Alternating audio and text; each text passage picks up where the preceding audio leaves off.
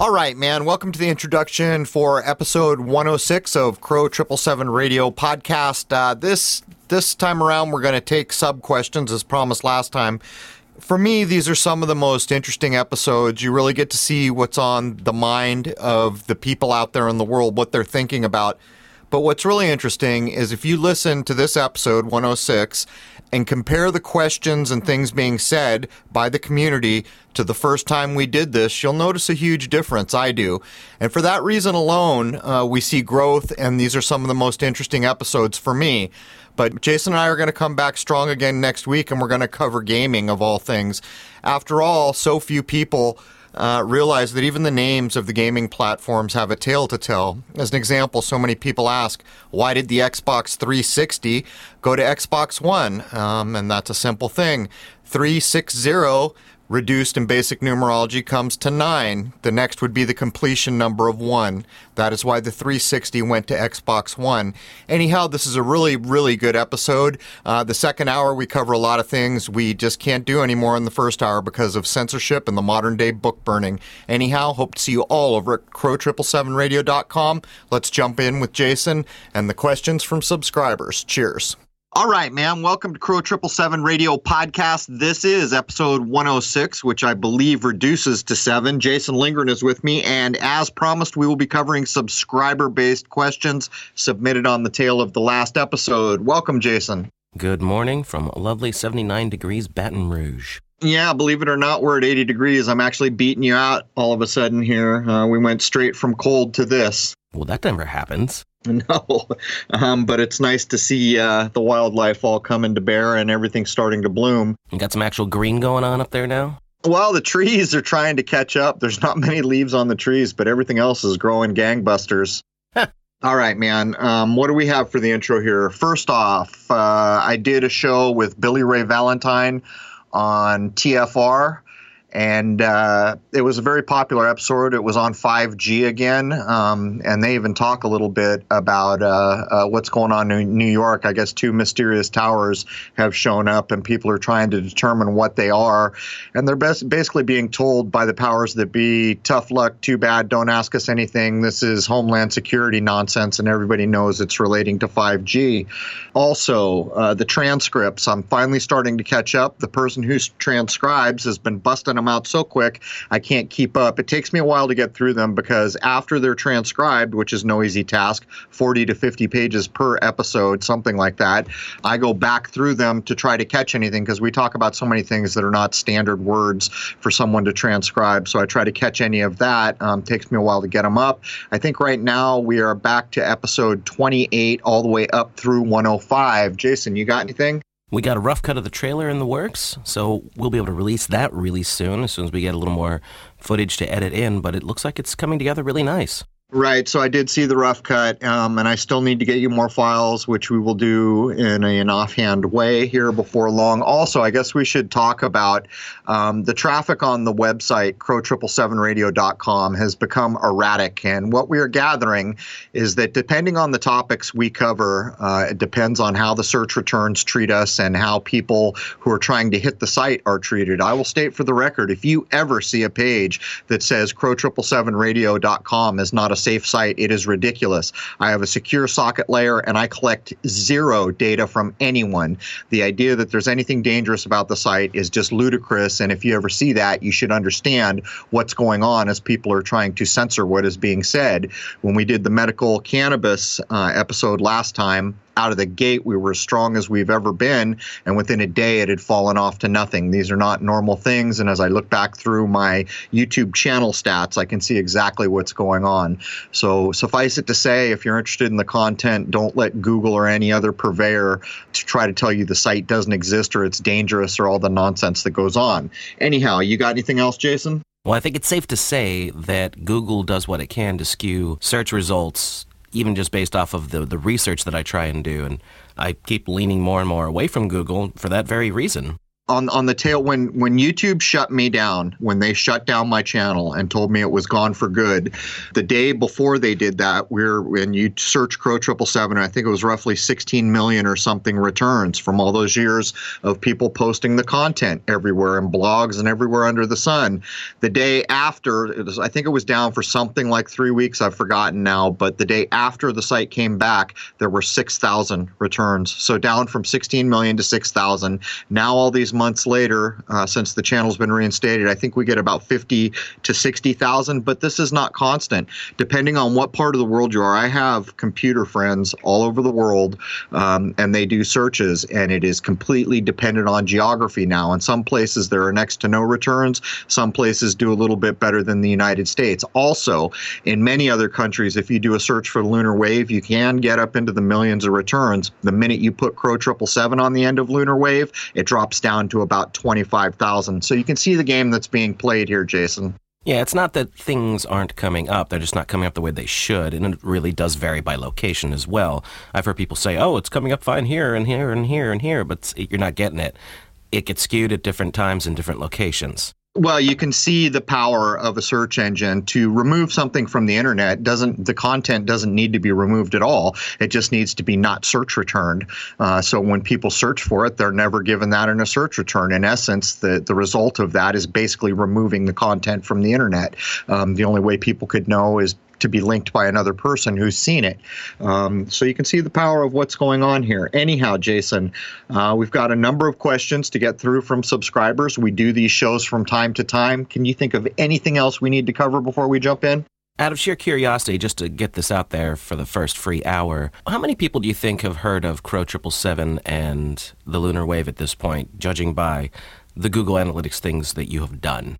Before they took me out, everything was in multiple millions of returns, and that implies a boatload of people around the world had seen. But another thing that's going on is we're seeing the secularization, what I will call the secularization of search returns. In other words, if I look at the stats for my website, predominantly Great Britain, Canada, and the United States are the main traffic sources. And this tells you something. And we do get a lot of people from the .de, from Germanic places, from Scandinavian places, but the numbers are much, much lower. And what you find is people that really sit down at a search engine and dig in can find some things. Other people who do a cursory search, they're not being presented with this material.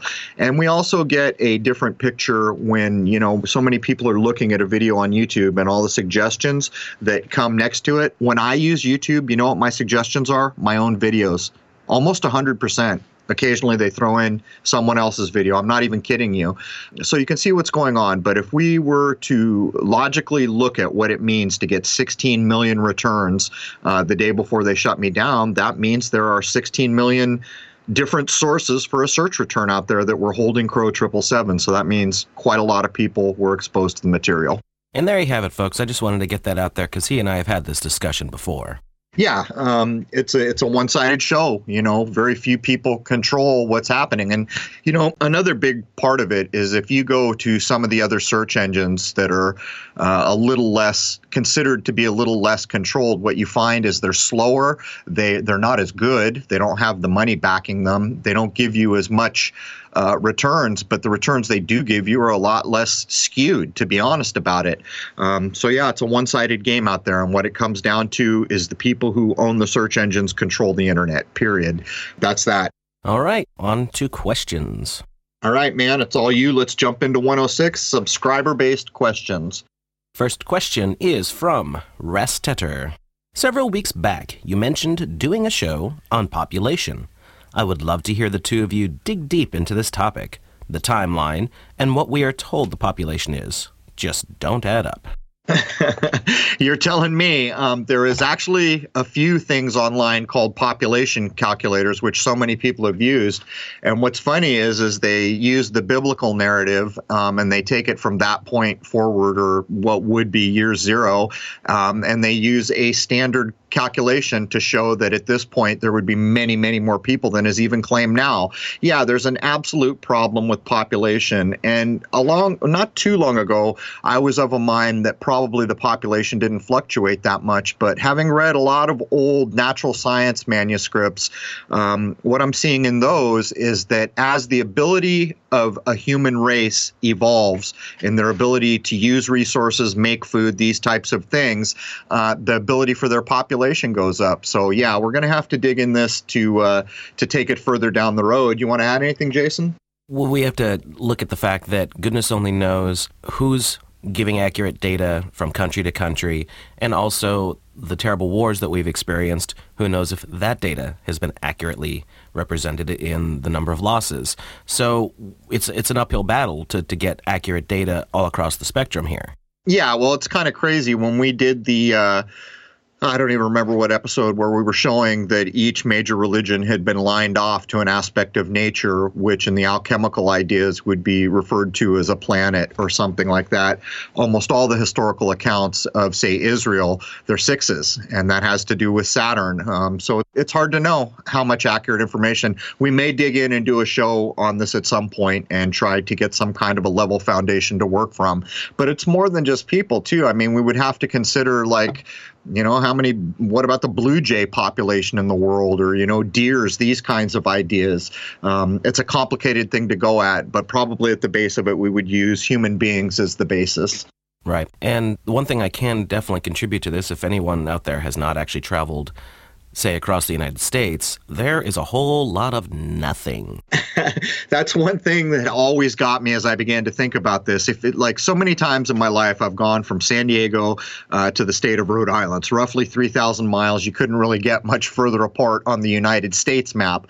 But if you do it in a plane, 89, 90 something percent of the time, you are over unpopulated areas. And so when you start to look at what's gone on, I think the truth of it is, at a cursory glance, is that most people have gravitated towards cities, and that leaves a heck of a lot of open space in this world. But anyhow, again, to get some kind of a foundational idea of what's going on, we would have to set aside a full week to do the work.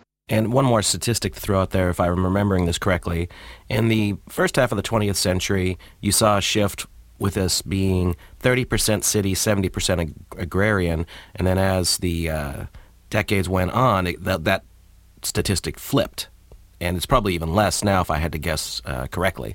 Well, to exert control, you really kind of do need the city mindset, right? You can't have people out there farming and being agrarian. Those people are far less controller. They're making their own food. Their food is healthy, these types of ideas. So, yeah, as control is exerted everywhere in this world that it can be exerted, you're going to see the push for modernization, technicalization, and citification, if such a word exists, which I'm pretty sure it doesn't. I think we get the definition, though, and it makes a heck of a lot of sense. They got to keep us herded into smaller areas so they can really have the most capability for control.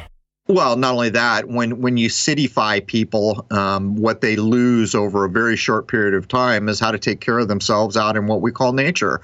How do you grow your own food? How do you stay alive? How do you shelter yourself in the winter? These types of ideas fall by the wayside in a very short period of time. I mean, after all, we can even see it in the animal kingdom. We're told that if you take a domesticated pig that was once wild and put them out in the wild, within a generation, they have tusks again. So you can see, it's the reverse of that idea. And once you get a population of people that are wholly dependent on grocery stores and these types of things, man, I guess it's not an easy thing to reverse. And this is the push that we see. This is where technology brings us, basically. I agree. All right, next question is from Gareth. Crow, loving the show. I was shocked by the Mandela effect. I appreciate it's my subjective view of what is supposed to be an objective world. I've experienced changes in physical items, and it was not all media or internet-based. I don't subscribe to the view that anything other than mind is doing this, but rather us living in a consensual reality. Can you touch on whether you think this is real, and whether any ancient texts have touched upon this? Appreciate that you may not have a position on this, so feel free to discard this question. Thanks, Crow and Jason. Cheers. So it's well stated, and I agree with what you say in the middle there. And, we've covered this a lot of times. The old texts, which I agree with wholeheartedly because I've tested, say that mind precedes all reality. So I think your assumption is correct here. It's a bit like black holes, right? If 100 million people in the world believe there's black holes, then on some level they exist, even though we know it violates the first rule of thermodynamics and is nonsense. These kind of ideas come to play. But the Mandela effect is a tricky one. Most of the Mandela effect. Let me first say that I believe it's a thing, but I do not accept that there are human beings in this world that can change the nature of reality. And I did that by logical deduction because Jason and I have not yet taken on the Mandela effect. And until we do, again, we lack that 7 solid days of looking into things. But recently I was on, Sage Way with Mike, and he was bringing up the whole Kirk Douglas thing, how he remembered Kirk Douglas dying and then later he wasn't.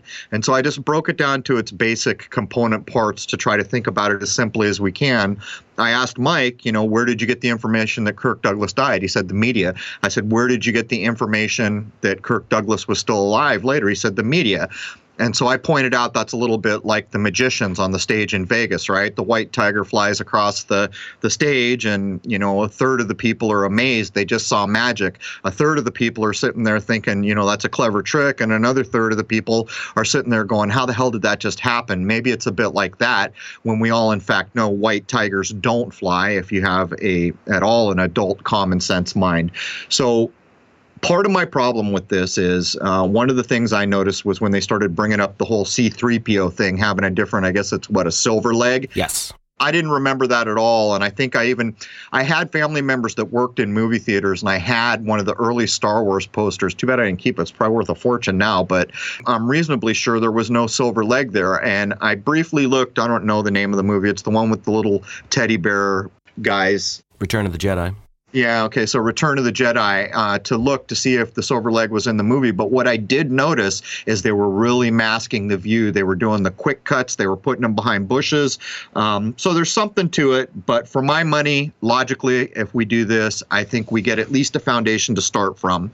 If anyone could achieve time travel or physically change reality, it would be game over. Why would Jason and I even need to speak? There would be no way for us to combat this. After all, they could just go through time till they get what they want, or change reality to the point where, there's nothing that can be done anymore. So I think if we work from that foundation forward, we'll get where we get. But again, it will take a full week of research to try to add more. What would you say, Jason?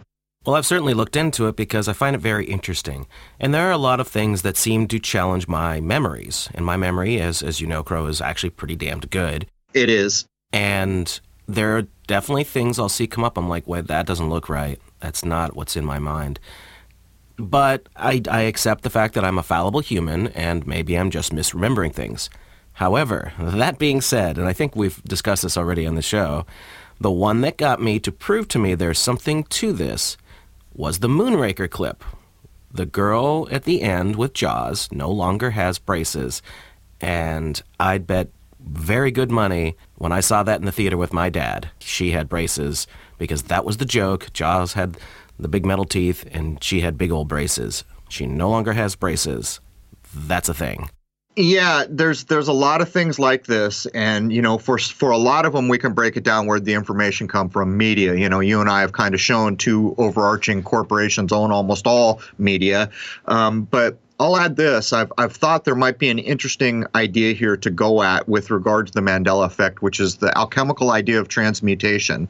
Transmutation from the natural sciences alchemical point of view is that the elements on the periodic table, while they're not right, they're not distinctly different things. They're just vibrating at different rates and different electro and different magnetic components to them, making them appear, giving the appearance that they are different. Well, science never accepted, modern day science, the predecessor, or the thing that came after alchemy, chemistry and science, never accepted transmutation until recently. They bombarded with what they're calling a radioactive barrage. I forget what the element was, but they turned it into gold, which is in fact transmutation as it is described, one element into another. So there may be something, because we've shown over and over again that alchemy is being misused to do the takeover of planet our world here. So maybe there's something to that. But again, we'll just have to go at it, Jason. All right, next question is from Andrew. Have you seen the STS-75 tether incident footage from 1996? I remember seeing a very long documentary on VHS with a guy who had apparently intercepted the transmission. It's really amazing footage. The more I read, I'm convinced that nothing gets out of low Earth orbit, but I'd like to know your view on this particular footage. Yeah, nothing gets out of low Earth orbit, man. And, who's the source? It's the simple common sense breakdown again. How do we do these things? We break them down to the simplest common denominator. Who is the source of this information? Well, it's NASA. Well, what do we know about NASA? I don't think I need to answer this. But even when you go at the different versions of the video, I mean, when I first got my telescope, there was another supposed tether incident where it was like miles and miles and miles long, and it looked like a spaghetti strand kind of idea. When you go look up the STS-75 incident, some of them show the tether being perfectly straight, but it's surrounded. But you know what it looks like? It looks like when you look through a microscope at pond water, and there's all these little things in the water. Of course, with NASA, it's of course going to be played off as UFOs. This is all stagecraft in my view. Where are you coming from, Jason? Well, it certainly looks very interesting, but again, when you consider the source, you just have to challenge the validity. Yeah, I mean, that's always the problem. If you know a person in your life who lies to you all the time, do you trust things they say to you? And the answer is, for a common sense person, no. You just don't. And NASA is that person. They've been shown time and time and time again to not be telling the truth, and to be blunt about it, a lot of those lies are immense. Some of the biggest lies ever told in this world, like the moon landing, but there's all that. All right, question number 4 from Thunder. An episode on the Mandela effect would be thought-provoking. You think Crow might do a better job of combining these things, right?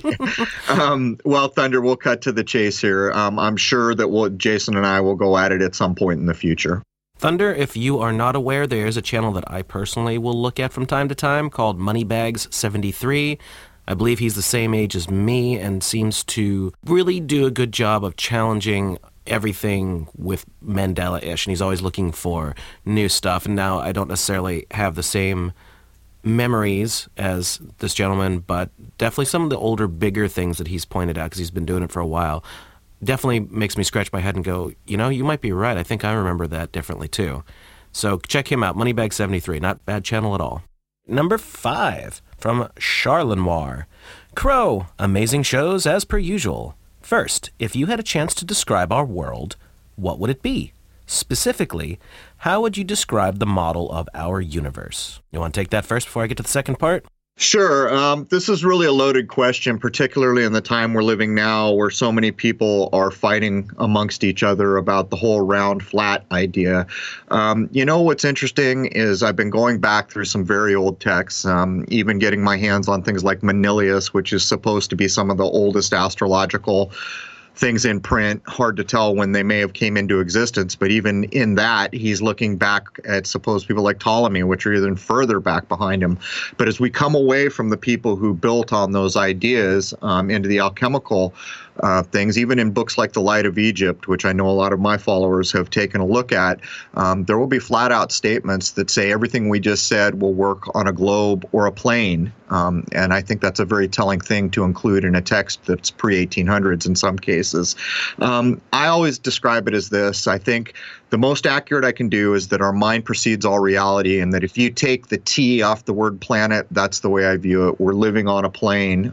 People should go look at the Michelson-Morley experiments, where they took light and they split a beam of light and shot one half towards the direction the Earth was supposedly spinning, and the other half the direction the Earth had just spun, and they could not measure any movement. And they further proved that there was an ether, which actually they didn't prove anything. This has been known since the beginning of time. As long as people have done any kind of science, there has been an ether, because everything has to propagate through something. This is why we got Mr. Einstein. He stepped on the stage and said, guess what? There's no ether. Never showed an experiment, never did anything but the dictate.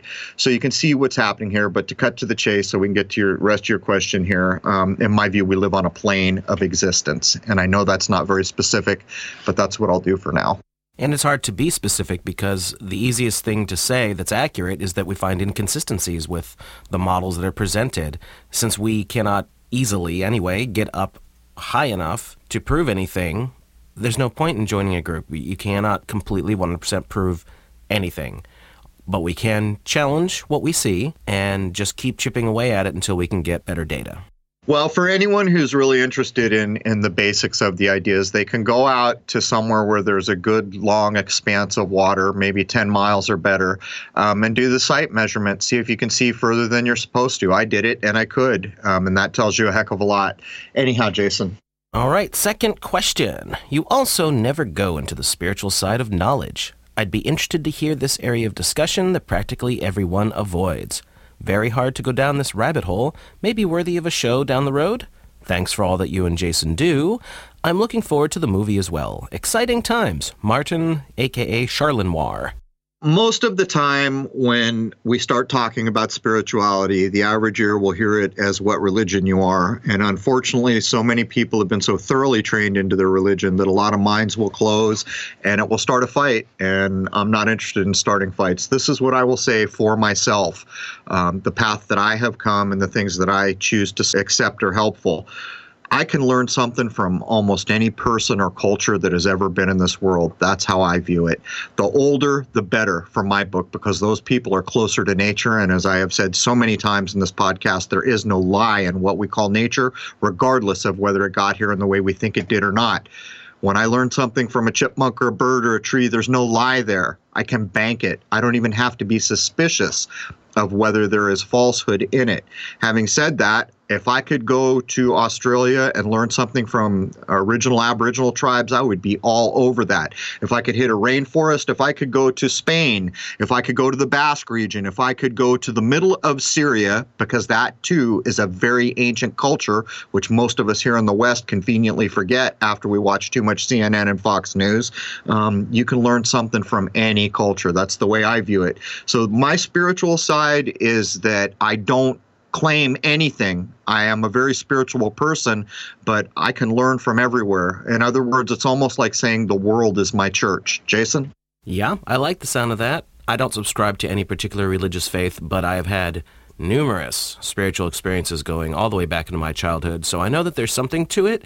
But my honest answer is I have never seen or experienced anything, and I have experienced quite a few things, that convinces me anyone on the earth has got the exact answers correct in a religious belief. If I'm not mistaken, Jason, in the second hour, someone asked specifically about spiritual experience. So I think that's coming in the second hour. Well, we'll see when we get there. Next up, we have Ryan. Hello. When I look at any of the so-called planets through a telescope as an amateur, there appears to be flicker rate, similar to that of a television. What would account for that? Also, you never see a 3D perspective to these so-called planets, just two-dimensional. Well, there's a few things going on here. I haven't seen the flicker rate, so the first thing we've got to ask, are you using an eyepiece or are you viewing off a monitor? If you're viewing off a monitor, it's not valid to consider a flicker rate because you've introduced technology. If you're using an eyepiece, there's nothing mechanical. You're just getting refracted light or bounced light or mirrored light. I agree with you that there is no 3D-ness to it, but you've also got to consider that you're using one eye. You're not using binocular vision, and they do have eyepiece holders that will give you a binocular view. I have used them on the moon. It's a little tricky at high magnification to get both your eyes focused in, but you do get a little more sense of 3D. Here's what I can tell you. In my view, I think the old texts are absolutely telling us the truth. We're in a 3D material reality. All of our reality is preceded by mind. When we look up at the night sky, we're seeing an illusion of sorts. Not that it's fake, not that it's some technological wonder that, the CIA made. I don't accept these things. It's a bit like looking through a kaleidoscope. When you look through a kaleidoscope, the kaleidoscope itself is not fake. The little beads of colored glass are not fake, but the image you're getting is illusory. And that's how I view the so-called planets and other things. And for my money, the oldest accounts of what's going on above our heads are the closest to reality.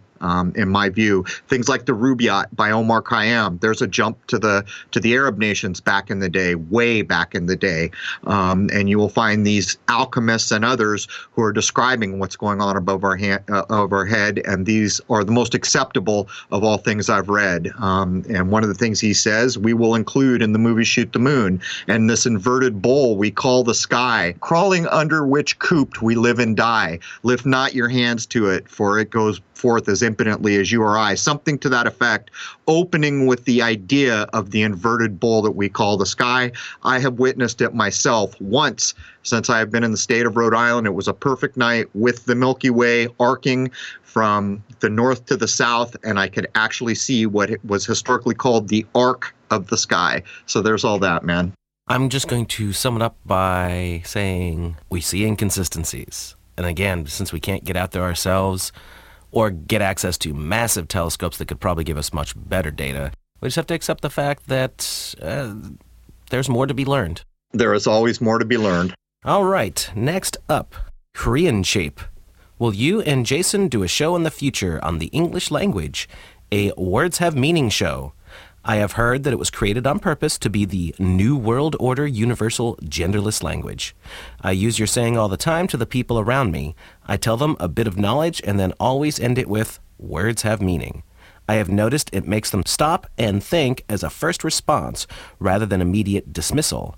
I think breaking down the English language and fully understanding the actual meaning of words is one of the keys to decode our current reality. Yeah, everything you say here, I'm with you. I think that we have done so many shows that have referenced the English language that what we've actually done is pointed out to people, you have the power. Go find the etymology of a word. Look up an old dictionary. Do not use modern online dictionaries. Grab dictionaries from like the 50s or before if you can. Look up the root of the word, look up the language of the word, do the etymology, which you can do online. If you do these things, you come to understand something about the meaning of words, but it's pretty clear at this point that when you go to a place like China, there's two sets of signs. One of them in typical Chinese characters and the other one's in English. You step into the Middle East, these days there's two sets of signs. This is going on all over the world. This is part of the takeover. And for my money, I would bet my bottom dollar that the English language was created to do what it is doing. Most of the English language lacks any cultural context. It's been borrowed from hither and yon.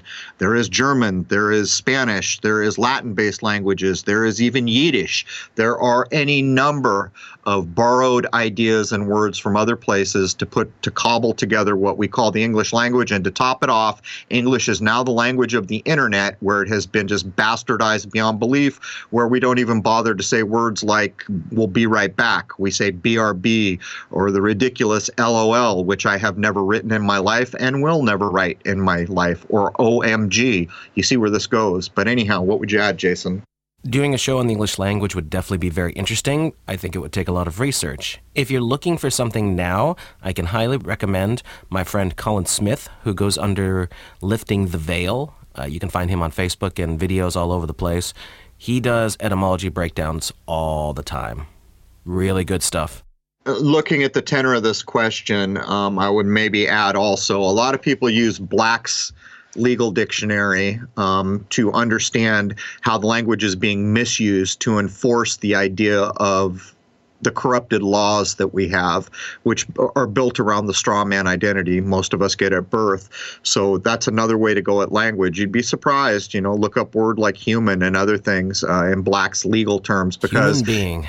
yeah. At the end of the day, if you ever step in court, well, it sounds like they're speaking English. They're really not. They're speaking a version of English, which many people refer to as legalese, which is basically just an underhanded way to communicate so that the average person never understands what's being said. Anyhow, Jason.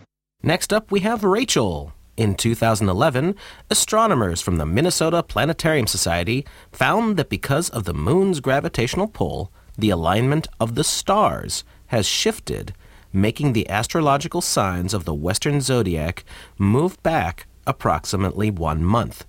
Do you think this is a true statement? Also, it has been said there is a 13th house named Ophiuchus. Have you heard of this? In your opinion, what is the connection between astronomy and astrology? Thanks for the great shows, Crow and Jason. All right, so there's a breakdown here, Jason. Let me take these one at a time. The first part's complete poppycock. I don't accept the idea of gravitation or the Copernican or any of the other spinning models of anything. And the idea that all of a sudden, after all these billions of years of having a moon, this went on is laughable in my view. But it's all playing into the same idea if I read your question correctly here. Yes, there is a zodiac sign called Ophiuchus. He is the snake bearer. He is a winter sign. And here's the problem. They go back and forth on this for the simple reason that if people understand the sky clock, they will start to get back to natural sciences, because the sky clock is everything in the natural world. It is the only true passage or measure of time that we will ever have here, that we've moved so far away from that. Ophiuchus to be a zodiac sign, logically on the face of it, doesn't work, regardless of whatever may have been in history. And here's why. Because with 12 signs, each one needs to take up 30 degrees of space. If that's not true, there's not a clean division, and that renders the idea that there is a sign representing a certain period of time on a clock face unusable. So you can see what goes on here. The average person doesn't understand anything about the sky, so to introduce these more confusing ideas gives them the mystery, the mind hook, so it pulls them further away from reality. I can show outright that the zodiac that we have has been changed. At one point, the balances in Libra, the sign that's around where we used to have a fall equinox, we don't have equinoxes in the normal way anymore, were the claws on the scorpion. I can further show that it was also changed, that way back in time, at a different spiritual time, the scorpion was not a negative scorpion. It was a lofty eagle or a hawk. This is encoded into the biblical ideas. Anyone can go see that the four typical gospel saints are represented by a bull, a man, an eagle, and a lion, I think it is. And these are also cardinal stars. There has never been a time when the sky clock has not been in use. But to cut to the chase here, the idea that one day the moon got more gravity and messed things up is laughable. And the idea that there's a 13th zodiac simply doesn't work, because there has to be an equal division of the sky, because the sky is a clock. And that would be a bit like saying we have 1 through 12 on our clock face. Guess what? We just found there was a 13. So you can look at it that way. Difference between astronomy and astrology? Oh, sorry. Yeah. The difference between astronomy and astrology is the difference between alchemy and chemistry. Okay? If you go back to alchemy, you're looking at a natural science that does things within the natural world. It fabricates nothing. It does not come up with theories. It does or it doesn't. And the things that do become usable and known. And it's not a theory, it is a fact. These are the old ideas. When you come up to astronomy or science, modern science, what you're doing is you're falling into the same thing. Let's use an example like where the guy who made medicines in the old alchemy way, he would basically engage in three things. He would take a natural thing out of nature and he would break it apart, then he would purify it, then he would do the alchemical marriage to recombine it. The idea is that nature functions in a perfect way, but nothing on its own in nature is perfect without the hand of man, who is imbued by the grand creator of this place with the ability to perfect things. That is the second principle, where you can correspond unseeable energies into your medicine and perfect them. When you come up to modern day chemistry, which came out of alchemy, they only do one of those steps for the most part. The pharmaceutical companies making their medicine, they do the breaking apart, and they throw out all the rest almost always. So in my view, if you want to look at astrology, there's actually more there to learn. The problem is it's been so corrupted and so made fun of, it's hard for a person to understand where a worthwhile endeavor is. There are many people out there saying many different things, and until you go to the oldest texts and use common sense and truly study it, it's difficult to know where to start to learn. This is where the whole scientism thing really can be very obvious if you think about it. Astrology, for hundreds of years, probably longer than that, was one of the main sciences, if you will.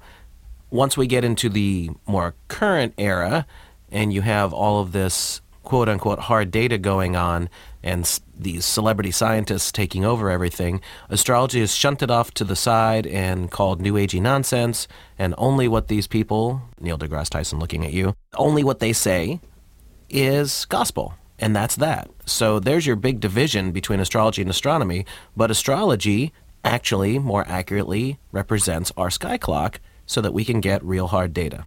Yeah, you could almost view it as this, Jason, and don't get me wrong. It's great to have a refrigerator so my food doesn't rot. Science made that.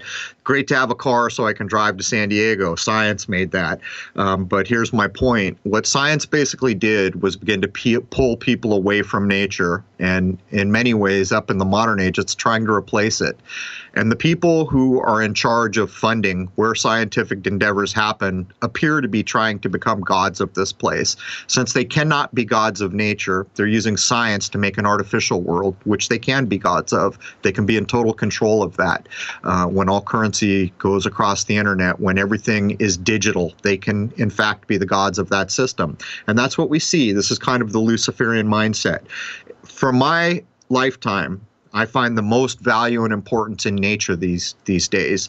And so for me, alchemy, astrology, these things will always have something more that I'm more interested in than science. What I see in science is mostly negative, and to boot, it's complete ultra-materialism. It removes any spirituality from a human being. Science does. There it is. All right, number 9 is from Lolwoot. What is consciousness? Is what's playing out in the world the last centuries a spiritual battle between the satanic principles of, e.g., hedonism, hatred of God, and principles such as selflessness, compassion, empathy, morality, and ethics? Technology in that model would convey the energy of selfishness, and nature would be the opposite. Well, I think the last sentence there is close to something that I will accept. The top part of your question seems like it might be a little Western religious, so I'll say this. Even the Christian Bible points out that if you want to find God, you look within. There is a reason, and words do have meaning, that either side of your head is called a temple. Never forget it.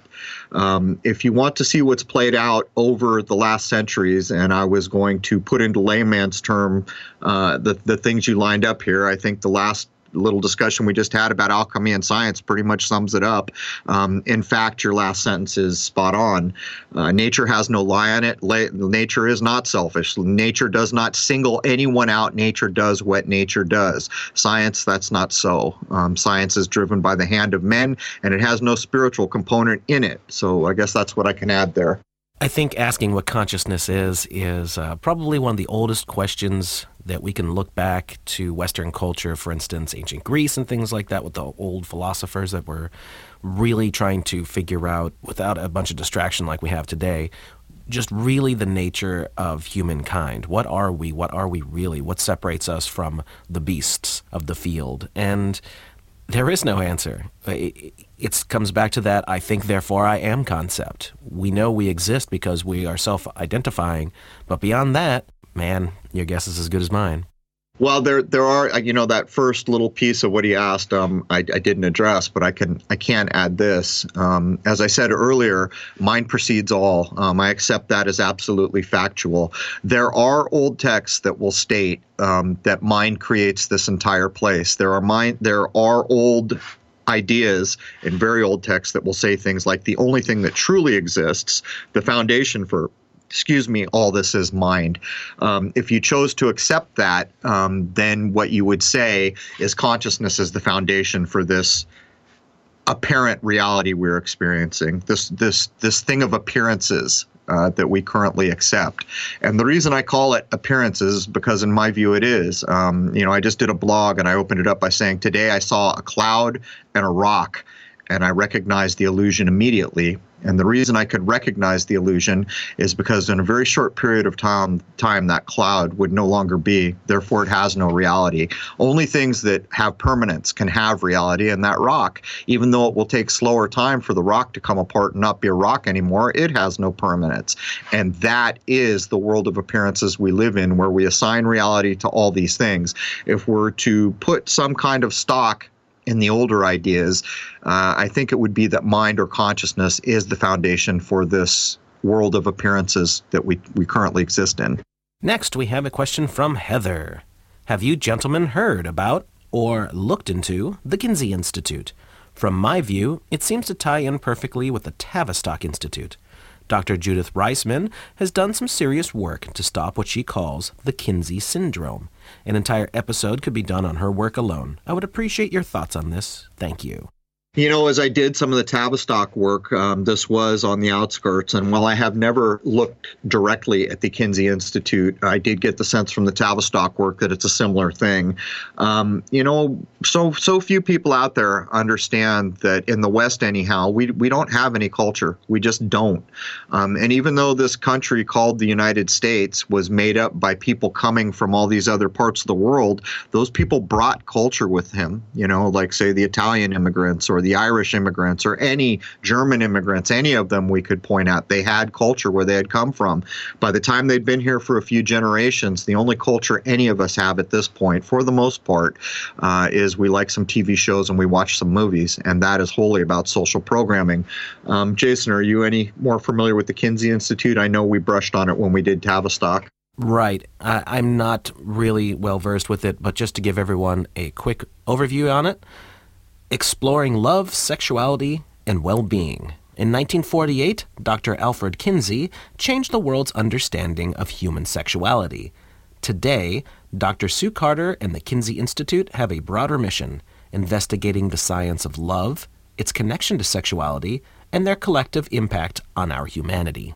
So, it's a good thing you read that, because I think there was actually a modern Hollywood movie made on this, and if I'm not mistaken, it was Liam Neeson. Didn't see it, but this is, again, science pushing against the older ideas. The older ideas about sex make sex a very spiritual kind of divine thing that is engaged in to make another human being, which is also supposed to be a divine thing. So in other words, the natural science ideas of what sex is are going to be wholly opposed to these ideas, to put it in a nutshell. All right, next we have a question from Serena. On population, the figure of 7 billion is of course misleading and probably unqualified. In Britain, 1 billion was measured as 1 million times 1 million, a million millions. In America, this was changed to 1,000 million, which is quite a disparity. Taking the British equation on current, given world populations, there would be 3 billion, assuming that such figures were based on the British equation in the first place, given that in Britain only 15% of landmass is occupied. If this 15% applies worldwide, vast landmass is empty of human occupation. As that 15% is concentrated into cities, suburbs, and surrounding country, we are undercrowded, not overpopulated. By those who address this aspect, it has been estimated that the entire world population could fit into Texas, with an acre of land for each man, woman, and child quite comfortably. What do you make of all that? I don't buy their statistics on world population. I will say this, Serena, I don't need to add a damn thing. That's one of the best questions I've ever seen submitted, and I appreciate how you went at it. As a matter of fact, we could use what you have written here as a basis. If we go at the population question, we could use these as foundational ideas to go at it. But just simply your opening there, where you're pointing out there's quite a disparity between a million and 1,000 million. In other words, what Britain calls a billion and what the United States calls a billion, I think you're already starting to show the shell game that's going on. Hell of a submission there, Serena. Yeah, well done. I actually have never heard that before. And if that's true, well, which system are they going off of? That's the thing, man. You got to keep the ground on level. You got to keep the children off balance, don't you? And this is an easy way to do it, isn't it? Giving billion multiple meanings. It's like legal language, right? You think you know the meaning of a word until you get in front of a judge and you realize, wait a minute, that word means something totally different. It's just like the calendars, too. Are you going off the Gregorian that they shove on us, or the Julian calendar like the royal family still uses? Exactly that. To totally just screw up reality in a way where it's almost magic. How is it that time is such an easy thing to screw with? None of us have any semblance of time because we quit looking at the sun and moon a long time ago. If we wanted any reality-based existence in this world, we would be watching the sun and moon to gauge our time. But if the last part of this submission is accurate, and I really just based on what was written here, want to maybe push this up in our queue to go at the idea of how many people are in the world. If you truly could fit the world's population in Texas, what does that tell you about everything you have been told ever about scarcity, about, all these things? And I mean, it's an interesting thing. Well, I could tell you for a fact that there's tons of nothing in the United States because I frequently have driven all over the place, really. And you can drive for hours with very little population centers being come upon. There's just hundreds of miles of absolute nothing. I don't know how many times I've driven coast to coast. With my nephew in 2016, we did, I forget, close to 10,000, between 8 and 10,000 miles. We went all the way north and then came back all the way south.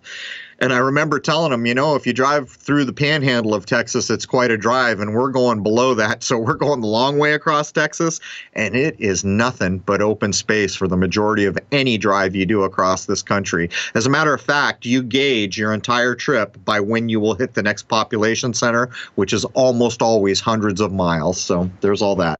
And there's also the problem of who knows what the true population is and if it could fit into Texas, because if we don't have an accurate number, we can't say what amount of space you would need to fit them all in comfortably. Well, what cracks me up is, when you get to the state line and they tell you the population, on the next green sign that comes in, and you can tell that sign's been standing there since probably the 80s, it tells you how valid the information is. Very good point, because, yes, you can frequently see just how old they are, how rusted and beat up the signs all are. Yeah, and I mean, come on, for that to be accurate, it would need to be updated yearly, I would think. All right, man, that brings the first hour of episode 106 to a close. I'd like to see a lot of you guys come over and become members. We have pushed some of the questions over into the free speech zone so that we can talk about them openly. The censorship online is just as rampant as it ever was, although it appears they're being a little more subtle in the way they're going at it. Nonetheless, for all the people out there interested in a true conversation, we don't pull punches in the first hour, but we do, in fact, push some things into the second hour because we don't want to have to watch our language in any way, the ideas that we're expressing. Anyhow, at the posting of this episode, there will be 106 free hours of content at crow777radio.com. You do not need a login. You can just go there, listen to what you want. If you do want to support free speech for the price of a cup of coffee, you can be a member. And then there are full 2-hour and 2-hour plus episodes. So there's all that, and hope to see you next week. Cheers.